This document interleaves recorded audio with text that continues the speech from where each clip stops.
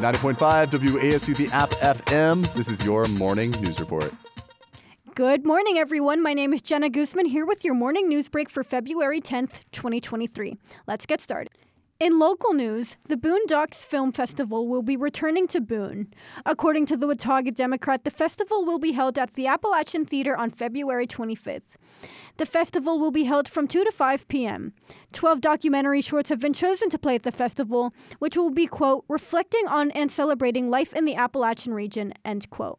In addition to the film screenings, the event will also include a Q&A opportunity with the filmmakers and the announcements of those who won the Jury's Choice and Audience Choice Awards. In state news, the nation's largest consignment is in North Carolina.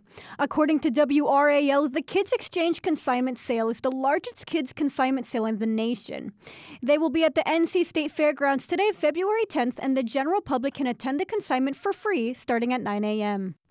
In international news, the death toll from the Turkey and Syria earthquake has now surpassed 20,000. According to the New York Times and the Associated Press, the death toll hit 20,000 Thursday. This earthquake's death toll has now surpassed the death toll of the 2011 earthquake in Fukushima, Japan, that caused a tsunami, killing more than 18,400 people. Now, on to sports. Good morning, everyone. Ryan Hendricks here with your daily sports news. In at-state sports news, the Mountaineer women's basketball team came away with a 63-55 victory over the visiting Georgia State Panthers Thursday afternoon. Emily Carver led the way for the Mountaineers with 15 points. Up next for them will be Georgia Southern on Saturday in the Holmes Convocation Center. Former Las Vegas Raiders star quarterback Derek Carr completed his visit with the New Orleans Saints Thursday afternoon.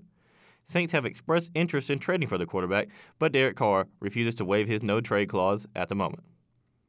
After a wild NBA trade deadline that saw stars like Kevin Durant, Kyrie Irving, and Mo Bamba get traded, the NBA is back in action tonight, with some notable games being the Suns taking on the Pacers, Mavericks squaring off versus the Kings, and the Grizzlies facing the Timberwolves.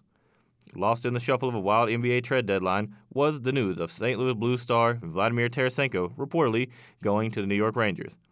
With the addition of Tarasenko, the Rangers will try to catch up in the Metro Division, being slated at third behind the Carolina Hurricanes and the New Jersey Devils. This has been your morning sports break. Have a wonderful rest of your day. Today's weather is courtesy of BooneWeather.com. Today is a partly to mostly cloudy day with a high of 52 degrees and a low of 32. As always, my name is Jenna Guzman, and thank you for listening to this morning news break. Thank you for joining us for this morning news report. For more up-to-date news, visit us at WASUradio.com or follow us on Instagram and Twitter.